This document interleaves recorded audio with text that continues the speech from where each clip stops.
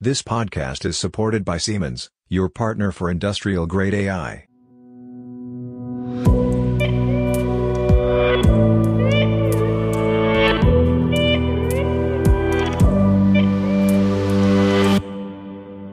Hello, everybody, and welcome to a new episode of our Industrial AI podcast. My name is Robert Weber, and today my guest is Anna Maria Brunhofer-Pedemonte from Impact AI. Welcome, Anna Maria.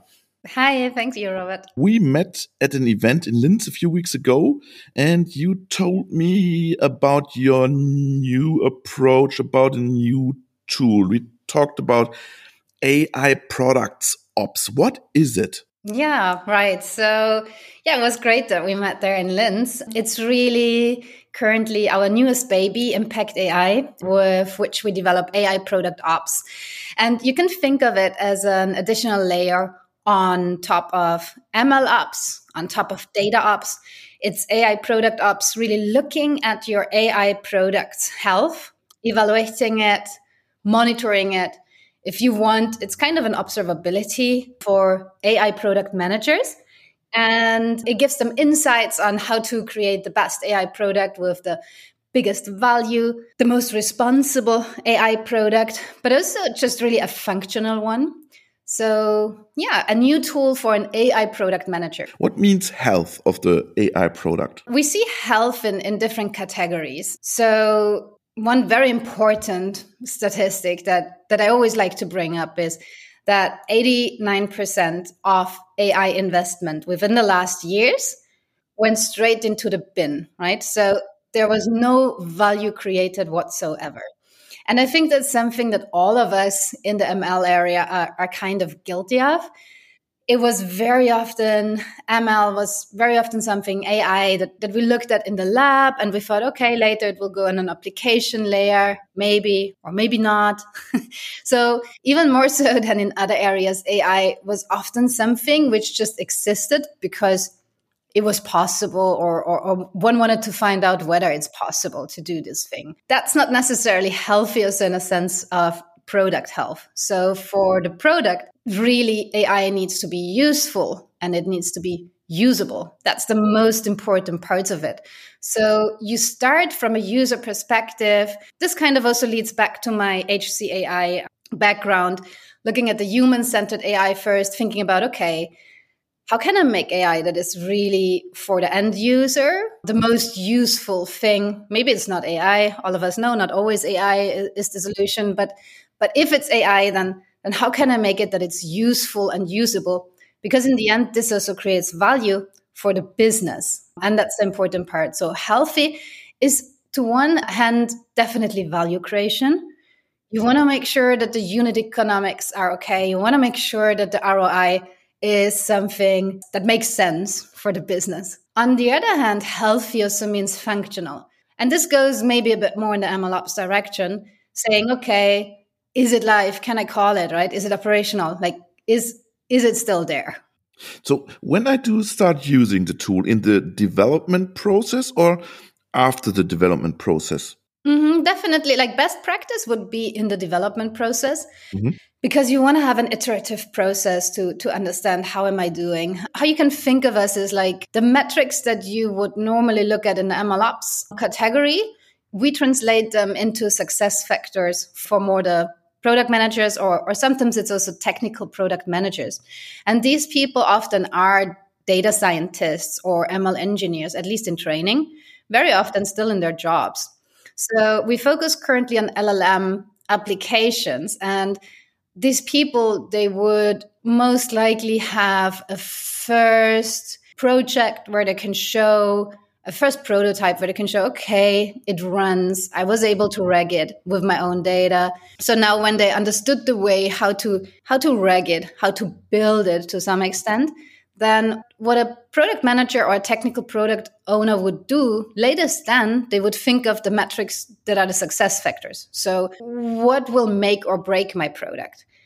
What are the most important things I want to measure now for example, this chatbot? And this can be accuracy, this can be utility, but in some cases it can also be empathy or wittiness, right? If you want to do a very witty chatbot. So it's more a business approach for product manager than a technical approach as MLOps. What we do is, I would say we mix this. What's important is that our tool is as no code as possible, because there are some product managers who don't have an ML engineering background. And we want to be really useful for this creation of the AI product. At the same time, there is a quite technical approach behind, and that's the hard thing for AI product managers. They need to have an understanding about the build in machine learning, about evaluations. They need to have an understanding of these things. That's what makes it a hard job, because you have to kind of bridge business and tech as an AI product manager. And that's what our tool does. We bridge both. We have automated evaluation and monitoring for LLM-based applications. And that lets you basically have the evaluation under control, but in a no-code way. Mm-hmm. Okay. How did you come up with the idea? Because when we first got in contact, I think 2 years ago, there was something different with your company, right? Mm-hmm. Oh, I think it was even 3 years ago. Oh, 3 years ago, yeah. It was a long time ago that I also follow your podcast. So what drives me since a decade is this HCAI approach, this human-centered AI. And when we first got in contact, I worked on AMB technology, which was really a project to create a horizontal platform for human data and everything human for AI, kind of. That's how you can think of it. And there was the idea was to have the best model to detect humans, the best model to reconstruct them from 2D to 3D. Very, very technical approach.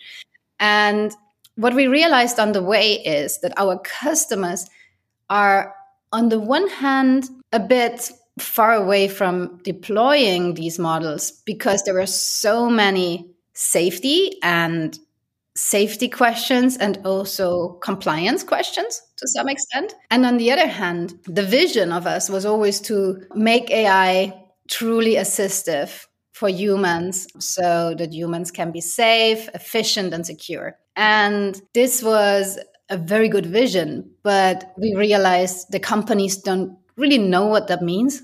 Mm-hmm. Yeah.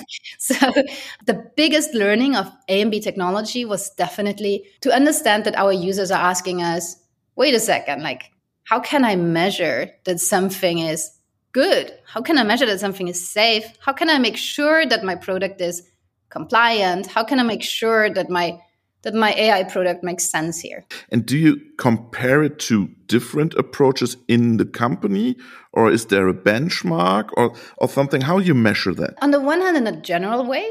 So there are community-based standards of benchmarking that are accepted by the community. By which community? The ML community or yes, the product manager community? No, thank you. Definitely the ML community.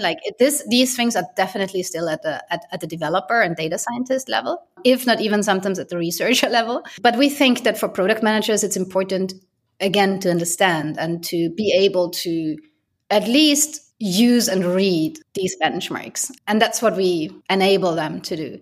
And so we integrate and we automate these processes, basically. You can think of it when you now created the first draft of your LLM-based application. Most likely it's a chatbot.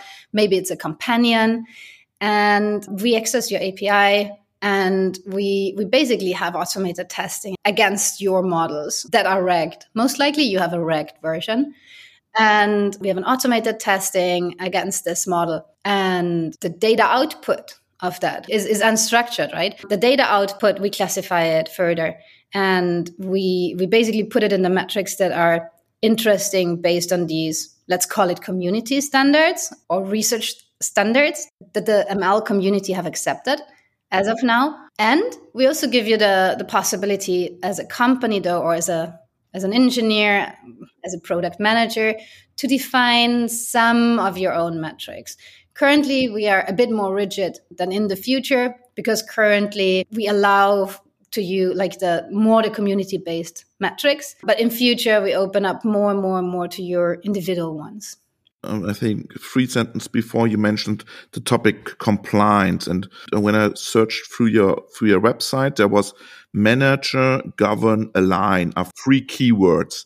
Is the tool also linked to a future certification process when it comes to the AI Act? Definitely. Like for us, governance is a big umbrella that basically allows you, and you can read governance in different ways, but we do it that way that we will say governance allows you to create the right structure. Again, the healthy structure, a high quality structure for your AI product. And you will want to be compliant, right? It's important that your product is compliant. Otherwise, the value goes in the bin again. We are not aiming to be a certification company. That's not what we do. That's a pretty hard job. Yeah.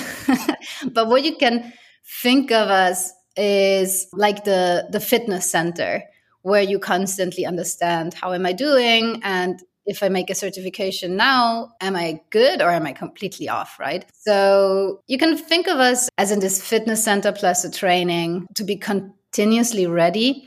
And we talk with certification companies. There are quite some popping up. A lot. Right. That's the new gold rush. Yeah. Right, correct. Also in America, there are many auditors. Yeah. You went to the USA, I think, 1 week ago. Is there also a gold rush in certification? Definitely. Again, more in auditing. I would think there are more auditors because in states like New York, there are first laws for AI HR solutions that you have to really be audited once a year. So this starts, it's, I think, on a different level than in Europe, because in Europe, looking from America at Europe all the time, I see that many startups here in Europe would really have governance and compliance as the first value proposition of their startup. Whereas in the US, you can find one basically, and this one is already around for quite a time. So it's broader. You can find auditors, but you can also find people who say governance, don't talk to me about governance. Yeah. So your target group are product manager of AI products, but which industries do you see as a customer? We are quite horizontal.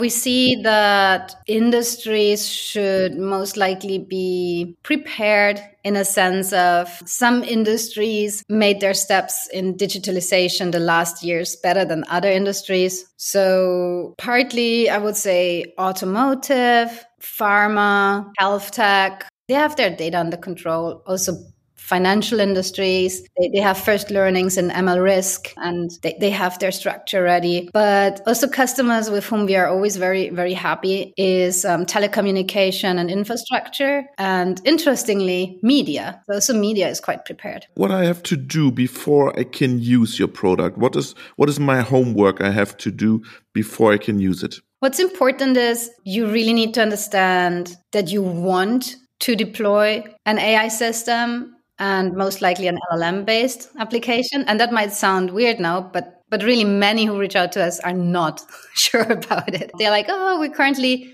would like to understand what use cases could be valuable within our business units, and how can the lawyers be more efficient, for example, right?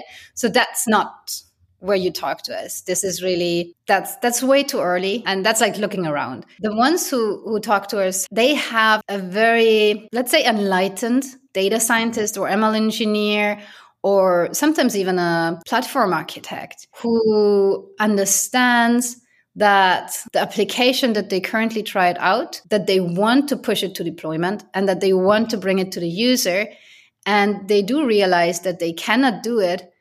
I like one of our customers, he said, an ML engineer, he said like, oh my God, I'm so happy I found you, because the last weeks I was working on this generative AI application and I felt like no engineer who's somewhat sane would deploy this without understanding and the observability, like without understanding what this thing even does. And I really like this because we gave him so much motivation to continue, because he felt like I saw in the group and I saw with him that they felt like, okay, it works really well, but there are some hurdles, obviously, that we just need to control. And the first step of controlling is making it visible, as in the product, understanding how it would behave if it's out there with the user. What's the feedback of the user? And so we gave him the tool to do that. And that really gave him a motivation. So that's the right moment when you realize you built something which has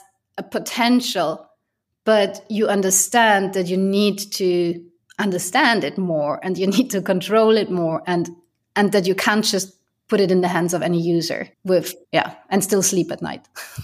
When we talk about industries, industrial approaches, there are a lot of tools they can use, and product manager can use a lot of tools, has to handle a lot of tools. How do I integrate the tool into my tool, let's say, landscape? So we're very API driven in the sense of we do understand that you want to pull information from left and right. This is also by design, because an AI product manager, if you think of their job leading the product, then they have to communicate with so many different people from very different departments. And now even compliance, law, and all of this policy will even be integrated, which is hard. That's super hard. So we think also in our software, it's important that we mirror this and give API access to many tools that are already in use. So we would integrate to ML ops, integrate to some data ops. We do integrate to Jira, for example, right? So if you think of the product manager's old job to look at tickets, then we integrate that. But we just also believe that this is not the true empowerment that an AI product manager needs. Like an AI product manager, the fulfillment of an AI product manager is not Jira, right? The fulfillment of an AI product manager will be really to have a tool where he can pull information and push requests in a very easy way so that the product can just be built faster and the go-to-market is easier. Anna-Maria, can it be tested by our listeners what they have to do? Yes, definitely. They can go to www.impact.ai/access. And then I have to fill my address and my data, and then I can test it. Yes, we currently have beta testers. We welcome anyone, no matter how big the size of the company or if it's an individual contributor. We sometimes even have like single ML researchers who have a medical background, because the only thing is you really currently need to look at LLM-based applications or multimodal generative AI applications that you want to have a better control on and that you want to manage better. So that's where we come in. If you're far away from that, then still sign up. We keep you in the loop. And when you're ready, you will be onboarded. What are your next steps in your team with your product? What do you have to improve? There are many things. If you now talk to me about our feature roadmap, what we do, and that's, I think, a very important part with the beta testers and with the first customers that we work with, we go with them through our feature lists. And we do actively show them, look, guys, this is what we are planning. How much sense does that make to you? Like, what is it that you would tell us that's most pressing to you that we could solve tomorrow? And that's very interesting, because on the one hand, we see that we really make our evaluation and monitoring more robust. On the other hand, big enterprises often ask them for the next step to also guide them with information, basically with our AI agent on the platform, to say, okay, I understand I'm off in accuracy. What could be a next step? Like, what's a suggestion for a next step now? And that's something we definitely look into. Yes, but at the same time, the user is always in the center of our design, the end user. So we also allow for some feedback requests in our features, having offensive and defensive feedback for AI built in. And that's kind of on our roadmap. Anna-Maria, it was a pleasure. Thank you very much. All the best for the next step with your product and with Impact AI. And greetings to Linz. Thank you, Robert. Bye. Bye-bye.